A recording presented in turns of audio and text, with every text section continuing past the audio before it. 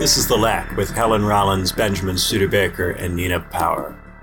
Today we're doing The Witch, and I'm kicking us off. The Witch came out in 2015. It's Robert Eggers' first film, preceding The Lighthouse in 2019 and the recently released Northman. The Witch is set in 17th century New England. We start with a man named William. William lives in a Puritan town, and he's gotten into a theological dispute with the local authorities. He refuses to stop preaching, so they banish him into the wilderness. William takes his wife and his children with him. They include a teenage daughter, a preteen son, 2 young twins, and a baby. The teenage daughter is played by Anya Taylor-Joy. This was her first major role. She went on to star in the Netflix series Queen's Gambit and had a sizable role in Northman. The family doesn't work outside the city. In ancient Greece, the 2 institutions were always considered interdependent. When William takes his family into the wilderness, they swiftly find life very challenging. The baby mysteriously disappears. It wasn't baptized, and William's wife worries it's burning in hell. William trades his wife's family silver for supplies, but they prove insufficient. The family struggles to come up with enough food. The children catch on that things are going south. The preteen son tries to help by going off into the woods to check traps, but he gets kidnapped by what appears to be a witch. When he returns home, he's not right in the head, and after some shouting and thrashing about, he dies. The young twins accuse Anya's character of being a witch. She denies it and accuses the twins of conversing with the family's pet billy goat, which they call Black Phillip. Unsure who to believe, the father boards up the goat pen, leaving the children stuck with the goats. Now both the parents really start to lose the plot. William breaks down and confesses to God that he made his family leave the village not because of sincere religious convictions, but due to his own pride and stubbornness. William's wife hallucinates the return of her son and baby. Meanwhile, in the goat pen, the witch shows up and kills the female goats and then turns on the twins. Anya is left unharmed. The next morning, William goes to check on the goat pen and finds it's been completely destroyed. He is then attacked and killed by Black Phillip, that billy goat. William's wife comes out a short time later. She's convinced Anya must have done this, and she tries to hurt Anya. With no real alternative, Anya defends herself, killing her mother in the process. She then tries to talk to Black Phillip, and Black Phillip leads her into the woods, where she joins the coven of witches that was tormenting her family. Whatever William thought was wrong with the Puritan village, this fate is certainly worse. By putting his personal theological beliefs ahead of the good of the village, William condemns most of his children to a life in the wild that is nasty, brutish, and short. The one child that survives does so by joining a satanic coven. But at least the coven is a community of sorts. Ultimately, Anya's character is so miserable by the end of the film that any social structure is better than the mutilated husk of a family her father was leading. I often like to talk about pendulum problems, the tendency for people to try to solve one problem by creating a problem of the opposite kind. William is right to point out at the beginning of the film that the Puritan village was founded by people who left England out of religious commitment. How can a community founded by such people expect its own members to toe the line on religious matters? It is consistent with Puritanism for unorthodox Puritans to proudly and stubbornly go their own way. But if you leave the polity out of pride, you eventually end up so isolated that any polity is better than none. The willingness to put principle ahead of community ends in Anya's character putting community ahead of principle. Ultimately, ethics and politics have to work together. There is no workable ethics independent of politics, and there can be no sustainable politics that ignores ethics. A state that is morally decrepit will be rejected, and a morality that rejects the state ends in barbarism. Britain was unable to morally incorporate the Puritans were unable to morally incorporate William, and William's moral individualism drove his family into hell. What is needed is a state that is syncretic, that can accommodate many different forms of spirituality. But none of the people in this film have lived in a state that is remotely like that, and so none of them have the philosophical resources necessary to find a sustainable way to live together. The result is tragic and more than a little depressing. Eggers' films are captivating. They portray traditional values in a manner that is both faithful enough to get conservatives to watch, but terrifying enough to satisfy liberals in the end. You never get to the end of an Eggers film and go, "Oh, I wish we could return to that." He's managed to make Puritans, lighthouse keepers, and Vikings seem deeply otherworldly. He's made their value sets seem terrifying and foreign. I've now seen all 3 of his films, and there's something deeply ideological about this tendency. These films are, in part, meant to remind us that we're lucky to be modern, that we should be grateful for liberal pluralism. Many reviewers come away with this kind of simple take. I suspect it is the most common effect these films have on audiences. Many look at The Witch and go, oh, if only Anya's character grew up in a modern liberal society, she'd be fine. She just needs feminism. But this papers over the first dualism with a second. The first dualism, the swinging between theocratic states and barbaric voids, is superficially resolved by contrasting both states of affairs with modern liberalism. Yes, in the Middle Ages, you had to choose between obeying the church and struggling in the wilderness. But now, thanks to the modern liberal nation state, there is separation of church and state. Doesn't this solve all our problems? Liberal pluralism does indeed reconcile the state to many different forms of spiritualism, but it does this by excluding all of them from the political. It is a pluralism by universal exclusion rather than universal inclusion. It is not syncretic. It builds a wall between the public and the private and puts all the religions into ghettos. We can do better than this. Indeed, we must, because the liberal tendency to privatize the spiritual produces deep frustrations, often giving rise to the very theocratic tendencies liberals hope to avoid. For the deeply religiously musical person, to paraphrase Max Weber, what has been exiled must be exalted. I therefore call for a non-liberal pluralism, a pluralism of universal inclusion rather than universal exclusion. That's what I got to start. Let's hear what Helen thinks. That was very interesting. Lots of points to pick up on later for conversation. So, yes, this was an enjoyable film. I am not a horror fan for various reasons, mostly because I'm very influenceable and I find them too scary. But this was not terrifying, but it was interesting and it was well made. So horror films, there have been quite a lot of horror films over the recent years, and obviously throughout history, horror films are often made at varying degrees of budget because it's possible to have audiences. So smaller films can have the sort of B-movie audiences, and bigger films can sometimes be more easily financed precisely because they're horror. And because they're more easily financed, they don't have to be quite as good to get across the line. Although often to get across the line, one has to be bad enough. But as in, let's not say ideologically bad enough, because that's often a requirement of financing in any sphere of life. I was thinking about recently the idea of dating apps. We talked about dating apps a few times a couple of months ago. And this dating app, Hinge, whose slogan is designed to be deleted.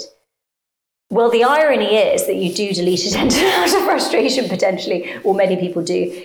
But in the slogan, there is a bit of truth in that the deletion suggests some kind of failure, as in there's a failure for the business. It hasn't really worked for the business, but there is a failure in the sustaining of using dating apps, because if the dating app worked, you wouldn't have to use it. You know, Nina's example of her dad was a dentist whose practice was so successful that it was not worth as much as the failing dentist offices, because they would have to always have a problem. They have to create a problem to sustain. So that's part of the reason why ideologically, films have to be ideologically bad enough sometimes to get financed, which is very frustrating. But that's a whole other issue. So horror films tend to have audiences because they operate at this level, which is sort of supra-rational. In a way, they're kind of similar to porn. And porn, precisely because porn is porn, the story and the artistic quality cannot be as good as a piece of narrative fiction, or a non-expressly libidinal form of art, precisely because that art must be contradictory, whereas porn is creating an affect, a soul affect. And I think horror sort of does the same thing. So often we've had sort of a lot of feminist horror recently, partly, because there's this idea that women and horror go hand in hand. I mean, there's this question of hystericization, which I'll get into in terms of the horror genre, but also sadly, it is more amenable to get financing, and a lot of women, a lot of people find it difficult to get financing. So horror is often something that gets foregrounded, especially in terms of first films. But this film was really, really, really good, aside from it being horror. And horror films can be, of course, amazing pieces of work, even though the horror genre has all these tendencies. And I say there, the similarity to porn in the accessing of affect, this soul affect, and obviously horror does the same thing in terms of fear, sexual arousal, and in horror it's fear. But when the focus is on that one soul affect, precisely you cannot really access that more dialectical and complicated nature that mark different types of art. But that's not to say that they can't do both. So a lot of world construction, and obviously this happens in porn, relies on genre tropes. And even though we anticipate these tropes, we are still terrified. This film operates beyond the rational, and especially when it comes to these sort of affect-related genres.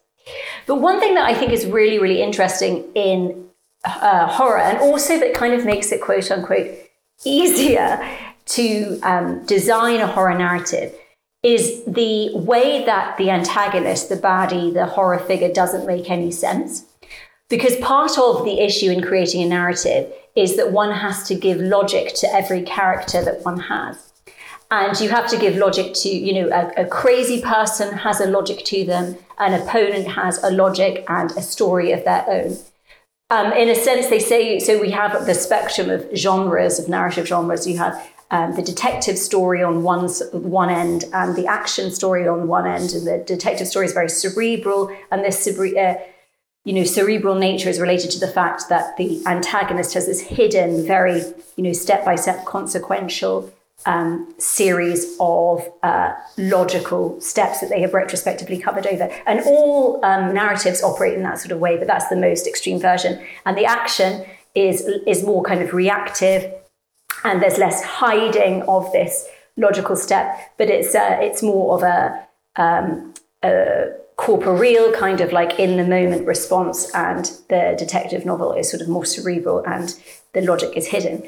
But I would say actually potentially that the opposites aren't the detective story and horror, but and action, but rather the detective story and horror, because in a sense, part of the reason why the way horror operates is it's terrifying precisely because this scary person, the scary monster doesn't make any sense. And I was thinking this with the witch in this film. It's like, what does she want?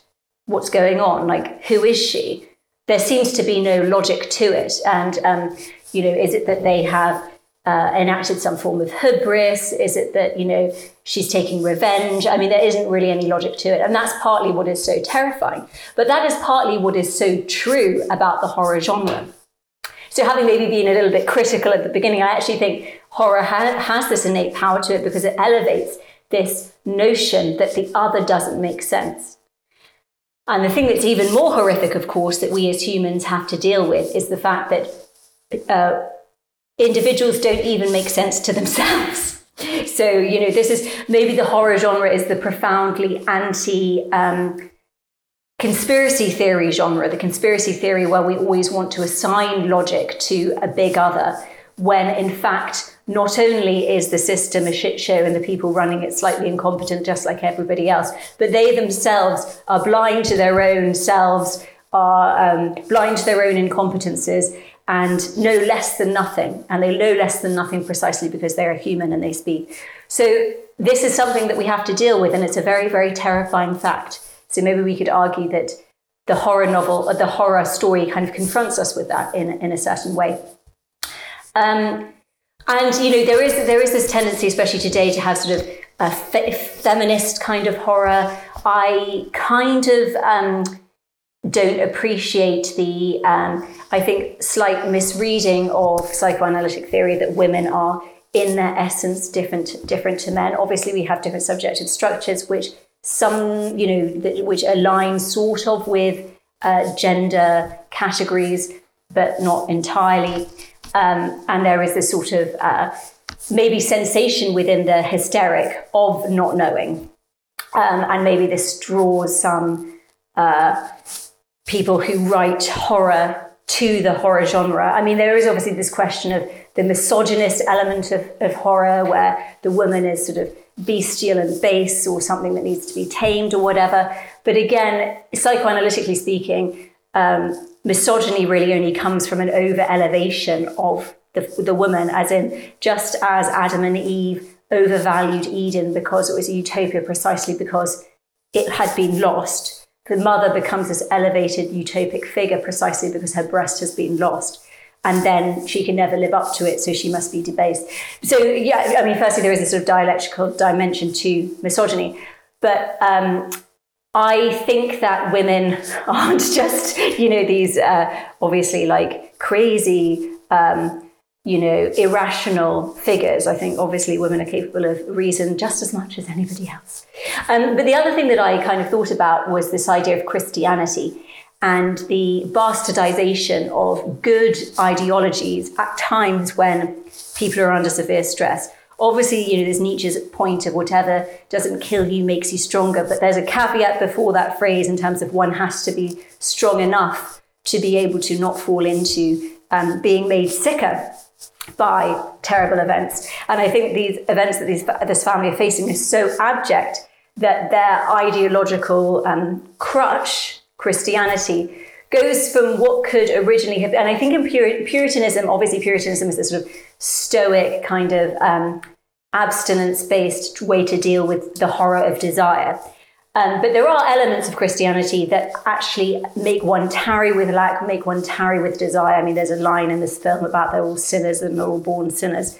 But how Christianity becomes this very toxic, very woke, very oppositional, hideous ideology. And in a sense, if these characters are being punished for anything, for some kind of hubris, maybe it is precisely because they themselves are satanic in their sick Christianity that has evolved as a response to the contradictions, the uncontrollable contradictions of life that drive them towards oppositional scapegoating. Of course, in many aspects of the Bible, there is analyses of scapegoating and mechanisms and ideas of how to overcome scapegoating, how to analyze scapegoating, being a good Samaritan, that Christ was this figure who united Jews and Gentiles around lack. And then what we see in this period of time, in this horrible period, a very, very woke, very toxic ideology. So perhaps they are the devils and they're being punished for their devilish Christianity.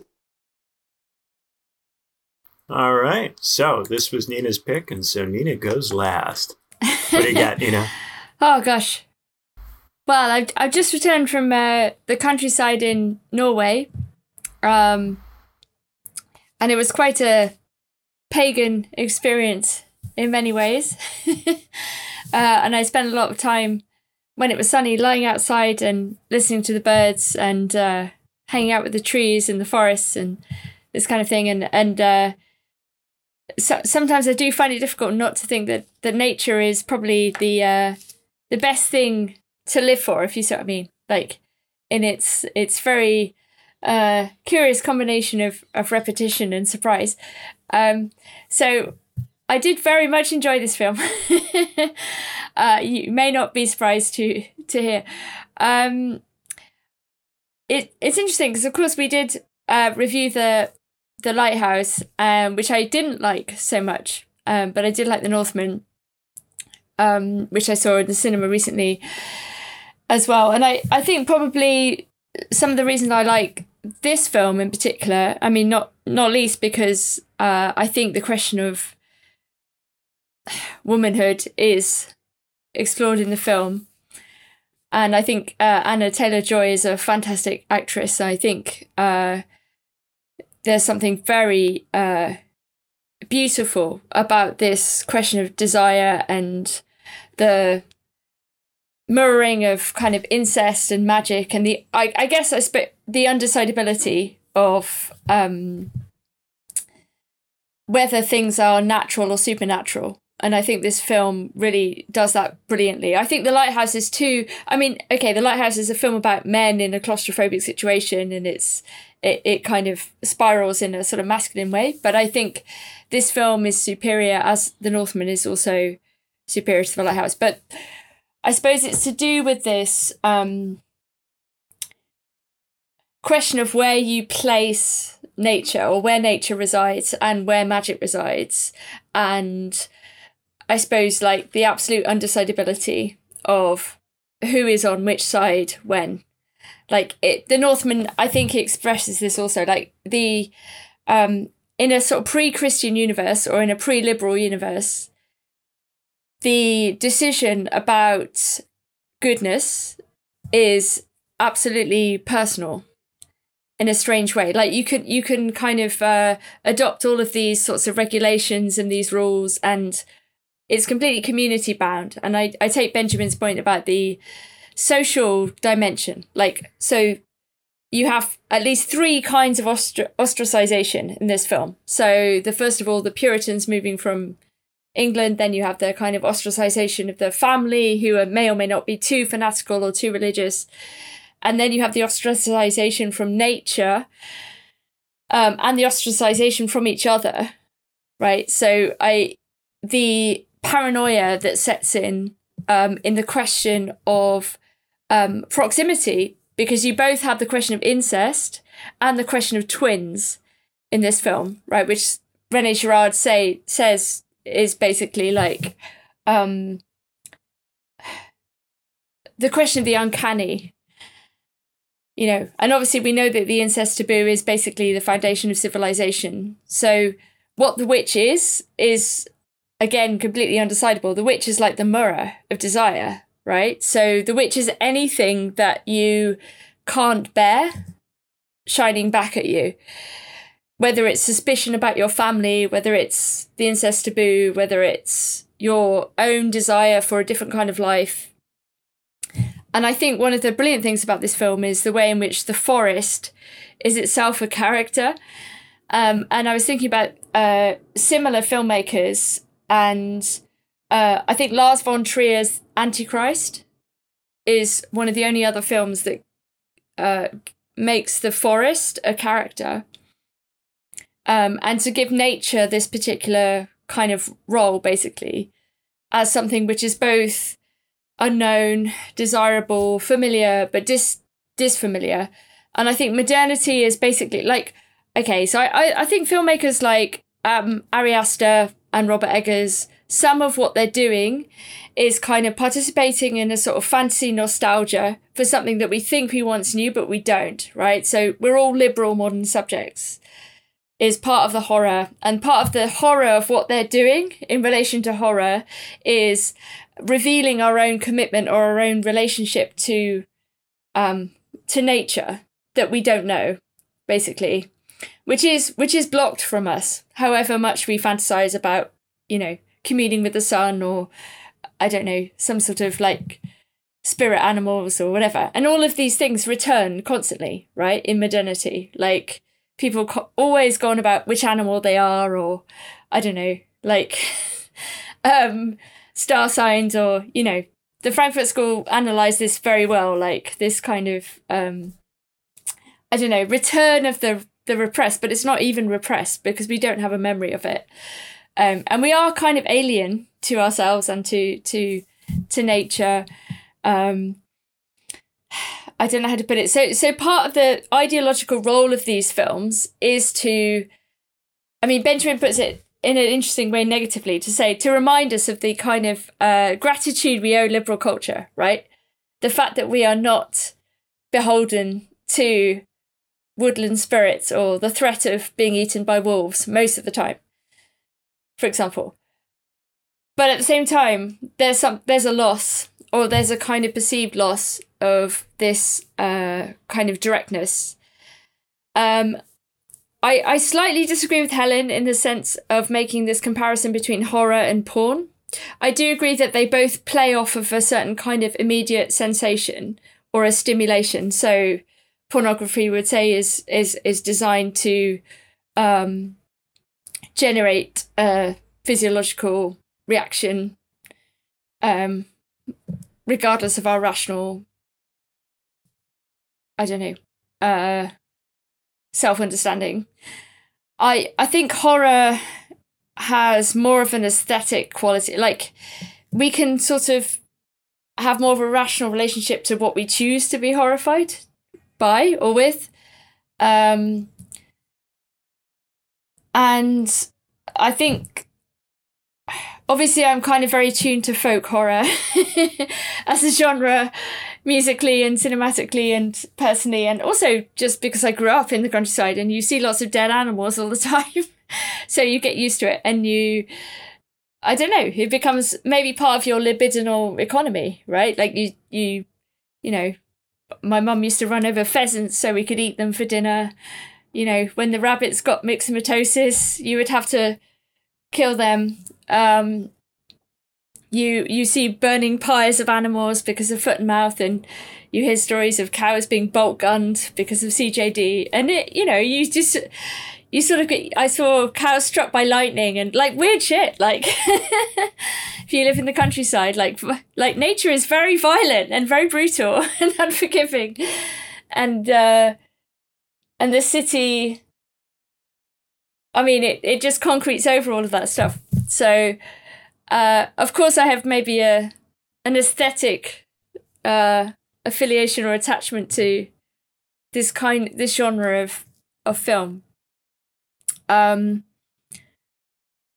the same time, I thought what its ultimate strength was, I'll finish on this point, is its undecidability, basically, which is to do with our nature, our relationship to nature, our relationship to supernature, and the way in which social and cultural and linguistic things play into that absolute undecidability, you know, and that basically what it means to call somebody a witch, or what it means to decide that something is evil, is ultimately a matter of interpretation in any given age, and that nature can be interpreted in such distinct ways that the only way to defend yourself sometimes is to invoke nature itself against other people invoking nature. All right. So it sounds like Nina has seen all three of the Eggers films. And which one is your favorite? Is it The Witch or is it North Moon? I think probably The Witch, because it's cleaner. I mean, I like The Northman, but this is ultimately a film, and this is a partisan point, but Northman is ultimately a film about male violence, and it's very interesting as such. But I've also spent like 4 years thinking about men and male violence. So I think The Witch, because I also, as in Midsummer, there's also a feminist complication also with It Follows, which is not a folk horror film, but is a very good recent horror film, which is to do with what it means to be female in modernity. And I think these male directors are doing something very complicated and undecidable, actually, with what it means for that type of nature to still exist. And they don't really know what to do with it. And so it's open-ended, right? So I think The Witch is more interesting. The Northman concludes with a mutually violent scene, which is apex paganism and a mythos. And I really enjoyed this film. But it's closer to like a Marvel normal film. Whereas I think The Witch, because of its constraints, like Helen was saying, like it's interesting, like, if you have less money to make a horror film is easier in some ways. Right, so then you'd put The Lighthouse below both of those. Yeah. See, I put The Lighthouse first, The Witch second, and Northman third. I thought you didn't like The Lighthouse. Did you like it? Yeah, I liked Benjamin was the greatest defender of this film. I was the defender of The Lighthouse. Benjamin had a fantastic reading of the film. Yeah, he did. The funny thing is, I feel like you and I, Benjamin, tend to 95% of the time have the same likes and dislikes. So I'm surprised, but I much preferred this. I should say, that's interesting. I like your point about porn. I should say I'm kind of pro porn. So it's not a kind of.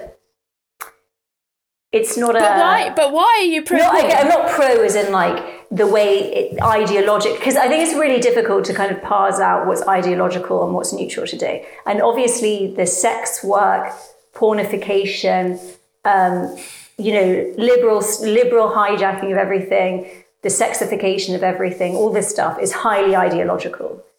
But outside of the ideological kind of like these elements, the way things are weaponized in order to destroy social fabric for profit.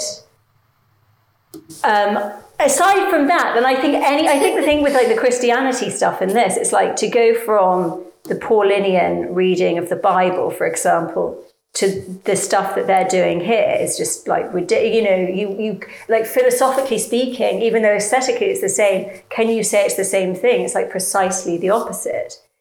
So I have nothing against like, what do I know? I've never watched porn, so I can't really speak to it. But like, you've never seen any pornography? No, I've never whatsoever. seen any pornography in my life. No.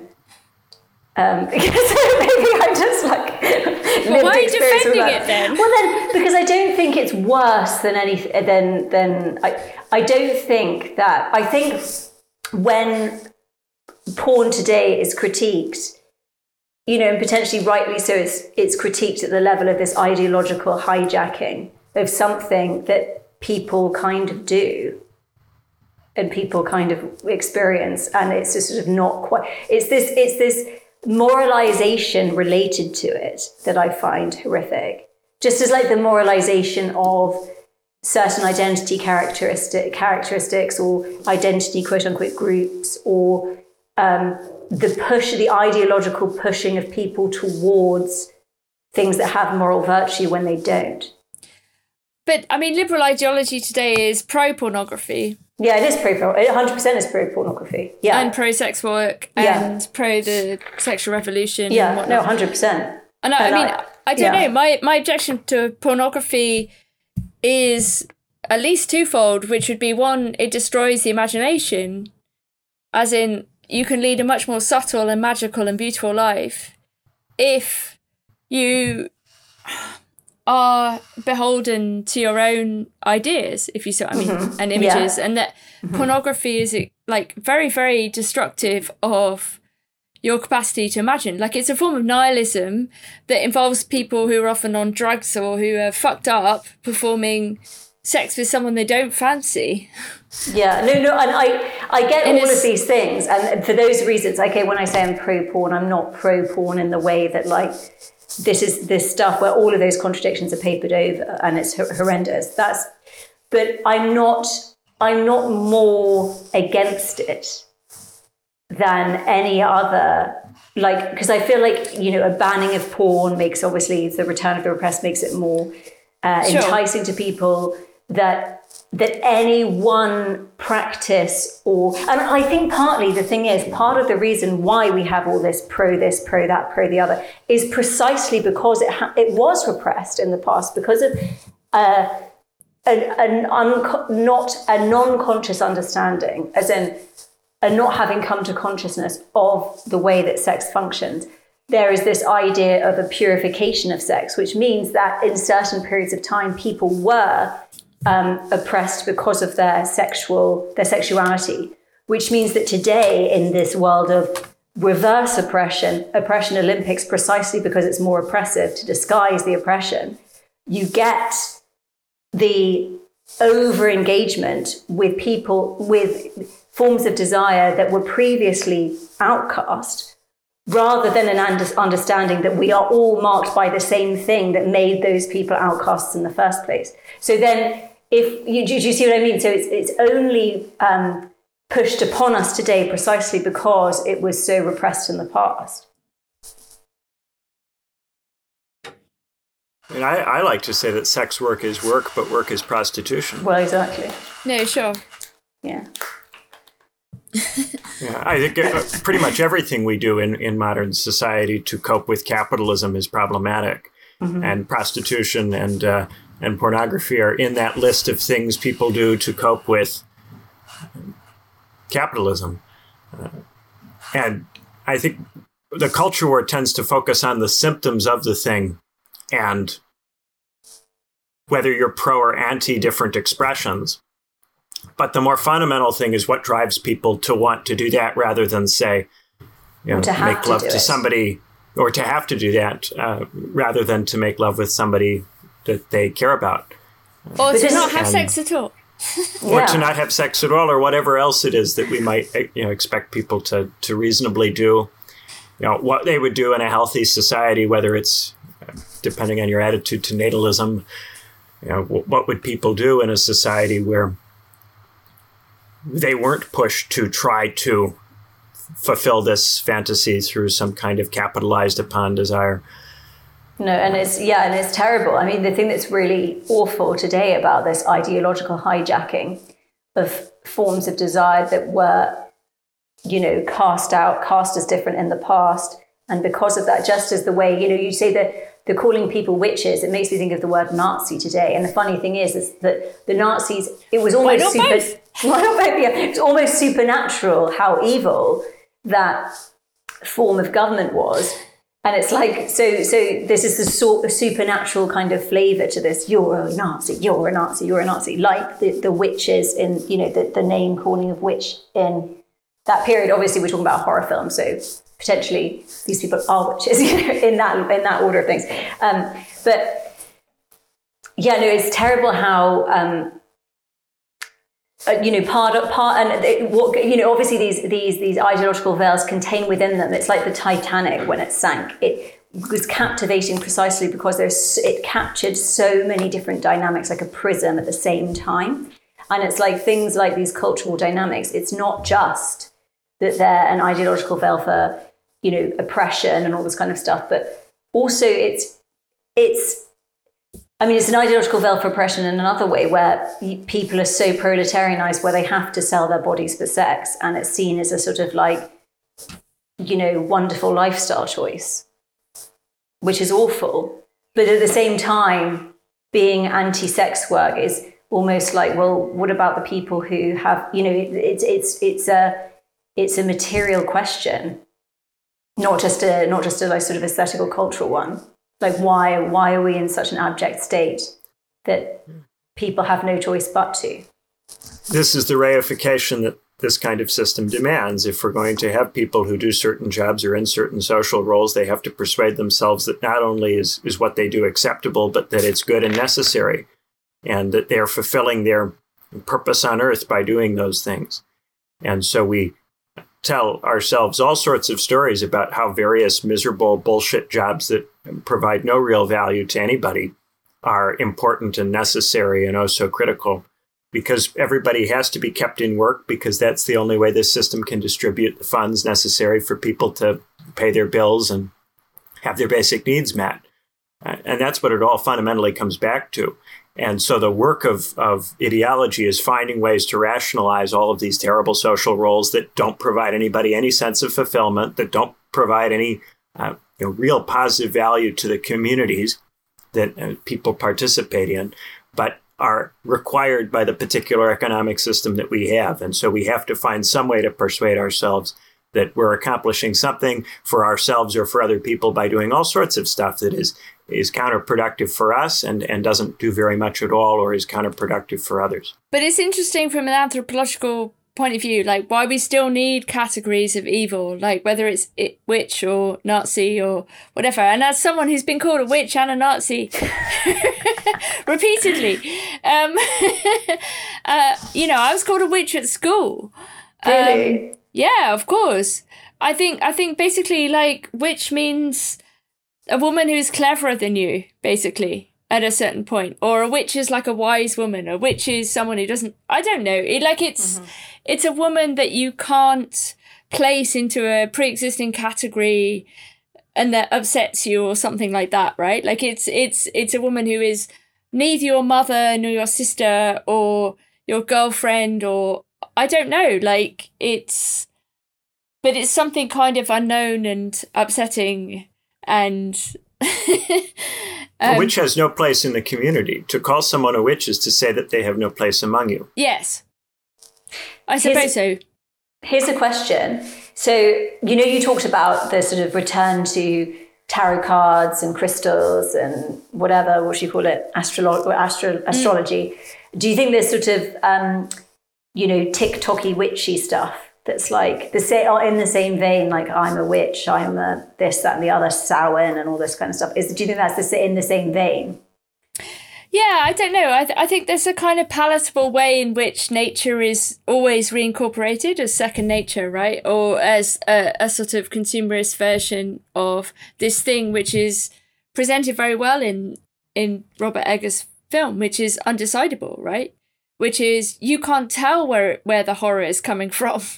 Like whether it's from you, your desire, the outside world, your family, it's always better to give it a name and to think you control it. Like, so the witch, I don't know, the teenage witch would be someone who is like, I don't know what's going on in my life. I've got my period. It's horrible. I don't know how to cope. I can sort of go like star signs and, like this gives me a meaning. It gives me some sort of purpose. Like I can pretend that I have control over my own body, at least, or something like that. It's kind There's a moment in the film where Anya worries that she might be the witch. Yeah, exactly. Where she's milking the female cow and blood comes out. Yeah. And she worries that maybe she is the witch and she doesn't know. Well, it is true. Like, I really like the way you describe that, in terms of like, this is contradiction. This is the illogic that's inherent in the universe. The fact that it all slips away, that it all folds into uncontrollability at a certain point. And we have to deal with that. And obviously in this period of time when there is less, scientific handle on the dialectical nature of reality, but it's still there, and it's still, I'm thinking about a project I'm working on at the moment, and there are certain difficulties that are happening that are difficult to pinpoint into one single event, because there's a whole wider economic system situation that's, kind of crumbling in a way. There are ways that individuals and groups are responding to that, and there are all kinds of interpersonal things. And it is really tempting for one to oppositionalize and to be like, it's because of that, it's because of that, it's because of this. Or also to be like this sort of utopian kind of if only in another version of reality. Because, obviously reality at every moment could be something else at a certain point. You could choose this thing and, go through this door, whatever.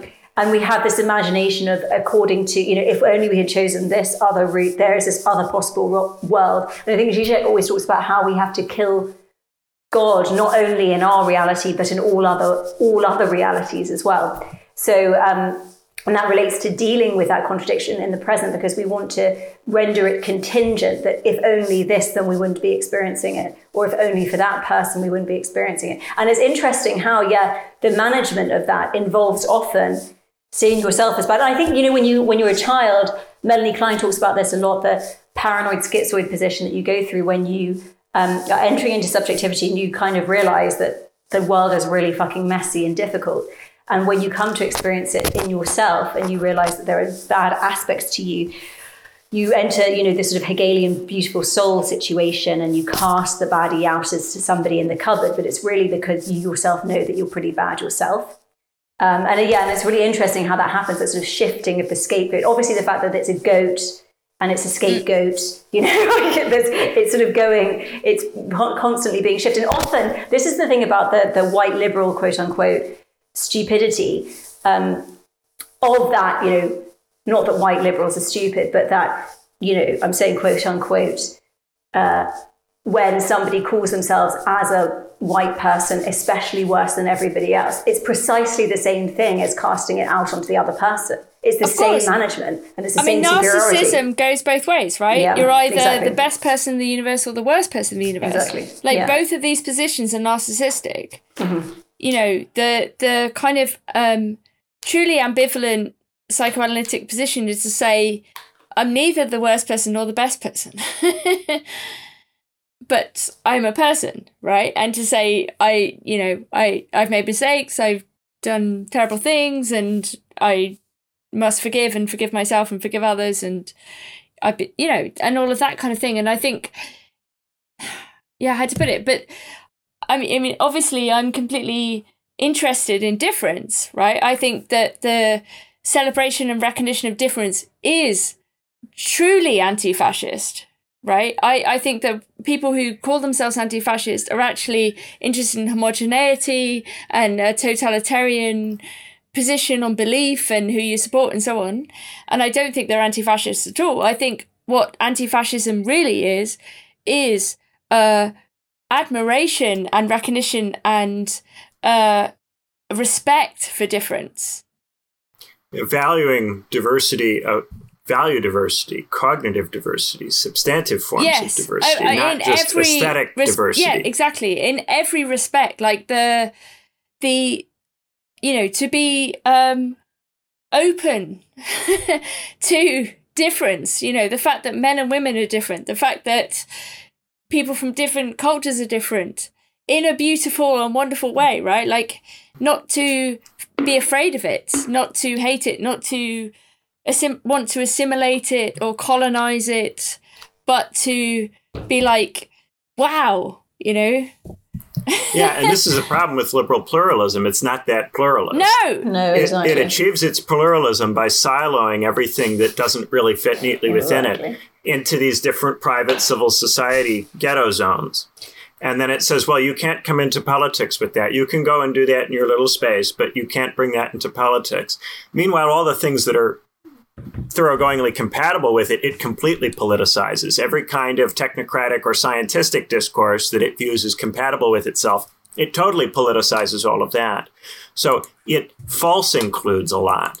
Yes. And to really have inclusion is to have a space in politics for the values, the real substantive values that people have that are different, and for making political space for there to be people in your society who value completely different things, that have values that have very little in common with one another, but to still make it so that those people can live together and not feel threatened by one another. But what about those values that are not political? I mean, this is one of the major problems. I mean, the Greeks pre-exclude what is not political by talking about the oikos, like, there are certain people who don't participate in the polis a priori, if you see what I mean.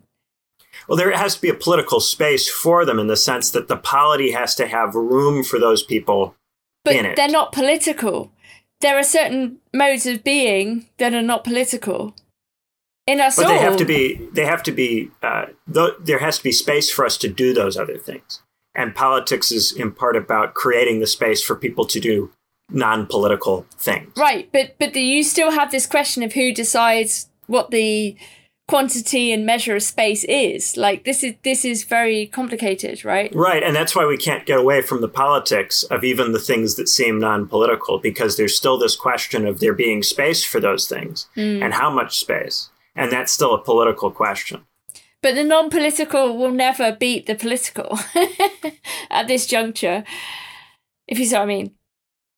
What do you mean it will never beat it? Like, I don't know, something that's extra political, like whether it's like the spiritual or the practical, will never win against the the political has won as such. Like, geopolitics is also the politicization of everything is the domination, the victory of the political.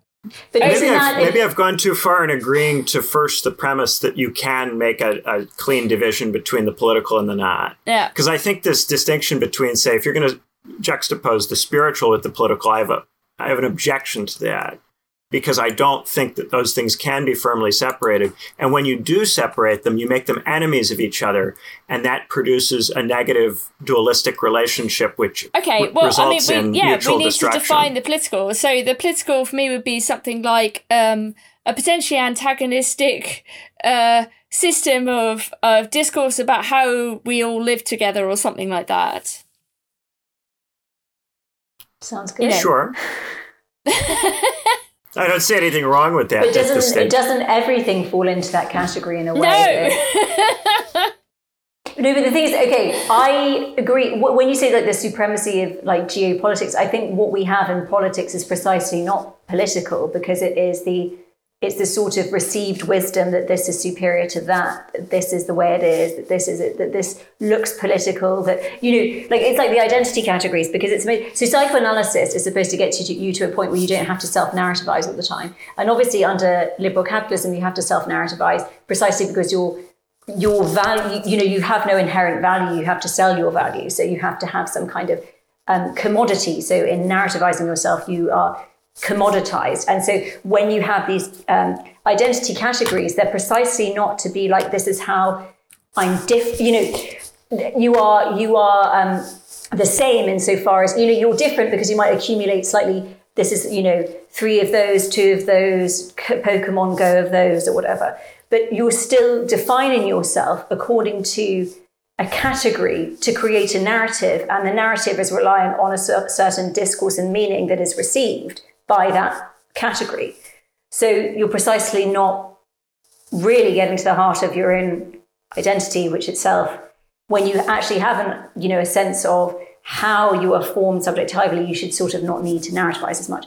But the point being is that like what we have as politics is precisely non-political, because politics is always just the tarrying. And as soon as you turn it into received wisdom, or I would say the scientific method, right? Like as soon as you're not doing the I don't know, then it's not politics. It's not science.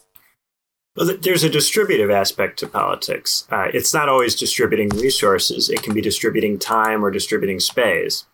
So if we're to have time for something that we deem private or we deem non-political, if there is such a category, then politics has to distribute time for that purpose and has to create and protect time for that purpose. And the only way that there can be time for that purpose is to politically defend that time.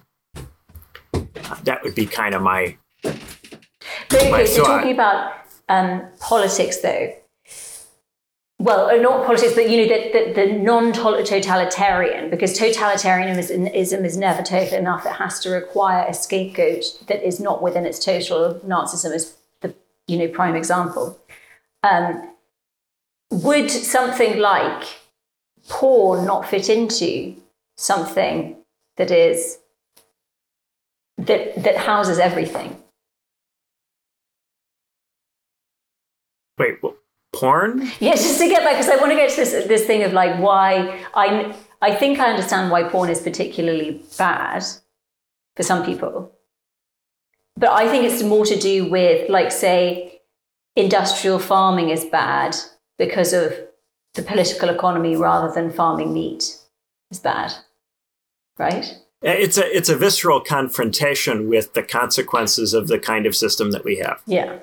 I think that's true. That's very true. Are comfortable with the overall system, but when you confront them with certain visceral expressions of that system, they don't like those expressions. So then they want to believe that they can get rid of the expression without having to throw all the rest of it out. But all the rest of it is what leads to the visceral expression. Exactly. But it is, and so by vilifying a particular cultural expression of capitalism without critiquing capitalism, we can imagine a kind of purified capitalism that is morally okay. And that's why culture war debates focus so heavily on particular expressions of this system, because the aim is to try to reject the particular expression without rejecting the system which produces the expression. Yeah. And of course, then it gets you into an endless, unending struggle, because you're never going to be able to abolish expressions of this kind without changing the system which creates them. So if you go on an endless crusade about any given cultural issue, until you confront the real reasons why we have that behavior, why we have those tendencies in society, you don't get rid of it. It's like we've had this whole thing in the States recently about guns again, because we've had another school shooting.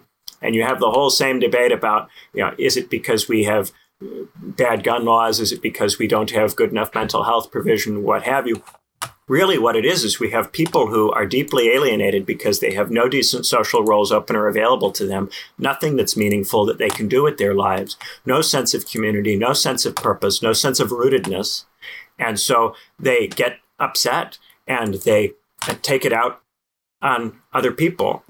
I agree with you. As long as we have people who feel that way, we're going to have various forms of problems. And you can change the way the police work. You can get rid of the police. You can change the number of guns that are out there. You can change the amount of mental health provision that's available. If you don't confront that structural thing, then you get into trouble. We did a whole episode on What's Left about this way back in the day, about the guns issue and about how there's this kind of first level view of the guns where it's about, actually the gun control laws, another view that's about the psychology and the mental health. But the deeper issue is capitalism and how capitalism produces alienated, miserable young men at large numbers of them, so that even if some tiny percentage become violent, that becomes a significant endemic thing that we all have to deal with. And similarly, when we get kind of focused on any other cultural issue, there's always some deeper structural set of reasons why we have that thing, why it's so dominant. And you could try to abolish the particular thing. You could try to abolish drugs, or you can try to abolish porn, or you can try to abolish prostitution. Any of these expressions, if you don't get into the capitalism, then you have a problem. And this is the reason why social conservatives struggle so much. They don't confront the economic reasons for the cultural stuff that they don't like.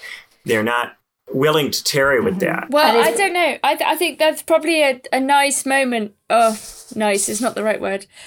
A good moment where we're at, where I think social conservatives and old school Marxists and leftists are trying to think about the same things together, right? I feel like... contingently maybe, because I think really that which is symptomatic of our issues in capitalism happen to be today liberal issues. But it's interesting because I saw on social media in response to, by the way, this is just hilarious. I just saw this lipstick on the table, and the type of lipstick, the name for this is "I'm kind." Like, what the fuck? I hate that kindness stuff. Anyway, but or it's usually "I'm a bitch" or "man eater," and this is "I'm kind. Anyway, don't know where that just jumped out at me. But the reason why it made me think of was that on social media, there was this real response that I saw, and I don't know, if it was a general thing, which was sort of solved it, related to all of these terrible shootings that have happened. I'm a good person and I've solved it, which is everybody just hand in their guns. But that attitude of, I've solved it, and be nice, and it's just this, and I'm a good, you really see, I really get a lot of annoyment looking at liberal ideological Twitter, where it's all very kind of but it's so obvious. We're educated. It's this. Da da da da da da da da. I'll give you some examples. Maybe in the break on the B side, I'll see if I can find examples of this, where it's just received wisdom, sense certainty, I'm nice. The right thing to do is this.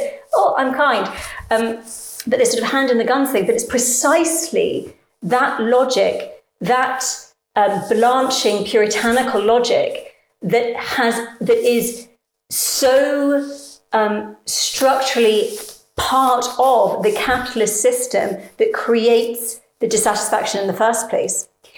And this inability to tarry, this inability to confront contradiction, and this constant attempt to purify where the returned repressed will come even more forcefully. We published, in Compact, we published a very interesting piece by Jeff Schellenberger, which I think was an unfinished piece in some ways, but it tried to talk about the logic of shooting in relation to the question of suicide, sacrifice, in a kind of anthropological way, right? So it's in modernity, we think that we are over-sacrifice, right? That there is no, we don't need sacrifice anymore. Sacrifice is for primitives. It's, people killing people in the name of the sun god or whatever. We need to, burn witches in order to, stop cattle producing blood and produce milk instead or whatever, right? So, but actually, all we've done is buried the need for sacrifice, right? And we pretend that we don't need it, but it's actually everywhere, in the mass murder of animals, in the nihilistic slaughter of children, and so on and so forth, right? Like in the everyday exploitation of the worker who is exploited so that we can do philosophy. Of course. Right. We sacrifice most of the lives of the people in our society so that a small number of us can live well. Right. But there's I do want to say something about what you said earlier about this kind of effort to, have a dialogue with social conservatism that gets past this. I think it's in large part an effort to bring back or reconstruct or maybe build anew in the Anglosphere the continental European alliance between democratic socialists and Christian Democrats that obtained in the 50s and 60s and 70s in a lot of European countries. Fair enough. And I think that a lot of people in the Anglosphere who are very critical of this and think it's like some kind of right-wing thing don't have much awareness of the way in which socialist parties in continental Europe worked with Christian Democrats in the post-war era. That the whole Central European welfare state that people love and talk about, insofar as you like any of that, that comes from an alliance between Christians and socialists. There's no way around that. Now, I think that we're seeing some of the inadequacies of that as a strategy because that alliance is broken down totally in Central Europe. And now the left in Central Europe is totally estranged from the Christian Democrats. The Christian Democrats have largely moved to the right and have tended to form coalitions with right-wing parties in more recent years. And so I think I'm not sure that it will work. Yeah. But that's what people are trying to do. I and agree. I think that it's an interesting thing to potentially try to do. It's a strategy that should be discussed and should be thought about. In the States, there's a kind of minority of people who are, in, for instance, the compact space doing that. That's a very new thing in the United States because it's been so long since really there was any kind of dialogue between anybody remotely on the left and anybody who's Christian, in part because the version of the left that you get in the United States is very libertarian socialist, very anarchist in orientation. It's not Marxist. The Marxists were in Europe more structural and therefore more willing to interface with the Christians and so on. Anyway, I have one more point. Can I make one more point about the gun shooting? Okay. Is that okay? Because basically, something that I just realized, that if you understand what the unconscious drive to mass shooting is, you understand that it is the same unconscious drive to the Puritan who says, oh, so nice, take everybody's guns away. And that is jouissance, which is, we feel so alienated. We are so... the utopian vision of what we should have and how we should be fulfilled while simultaneously having none of it, creates within us this feeling that the other has so much jouissance and is getting so much libidinal energy and having and doing what they want, because we can't imagine that life can be this shit for everybody. But it is. We have created a system that's this shit.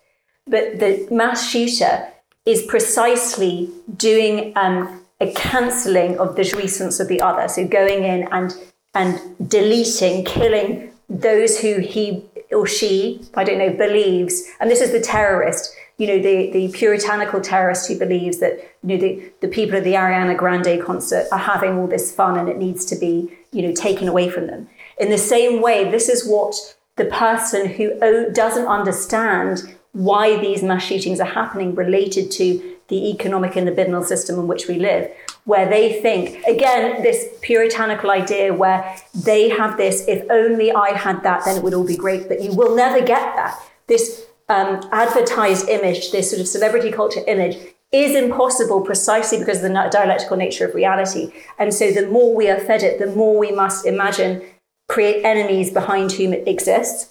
So the Puritan does the same thing where they think they can control reality, blanch reality, but they have to have these contingent enemies who they believe are having all the libidinal energy and all of this sort of force and mechanized force. But it's the same logic. And some don't have their hands dirty because the contingent manifestation of the violence is in one group, and the other group, who tends to rely on the extreme exploitation and alienation of the other group, the violence that they confront, live in this sort of purified world. But it is the same logic. Sorry. All right. So we're going to wrap up because we're over an hour.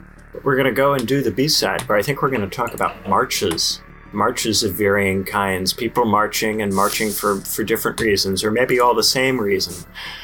We're going to go and do that. So thank you guys so much for listening, and have a wonderful rest of the day. Bye-bye. Bye.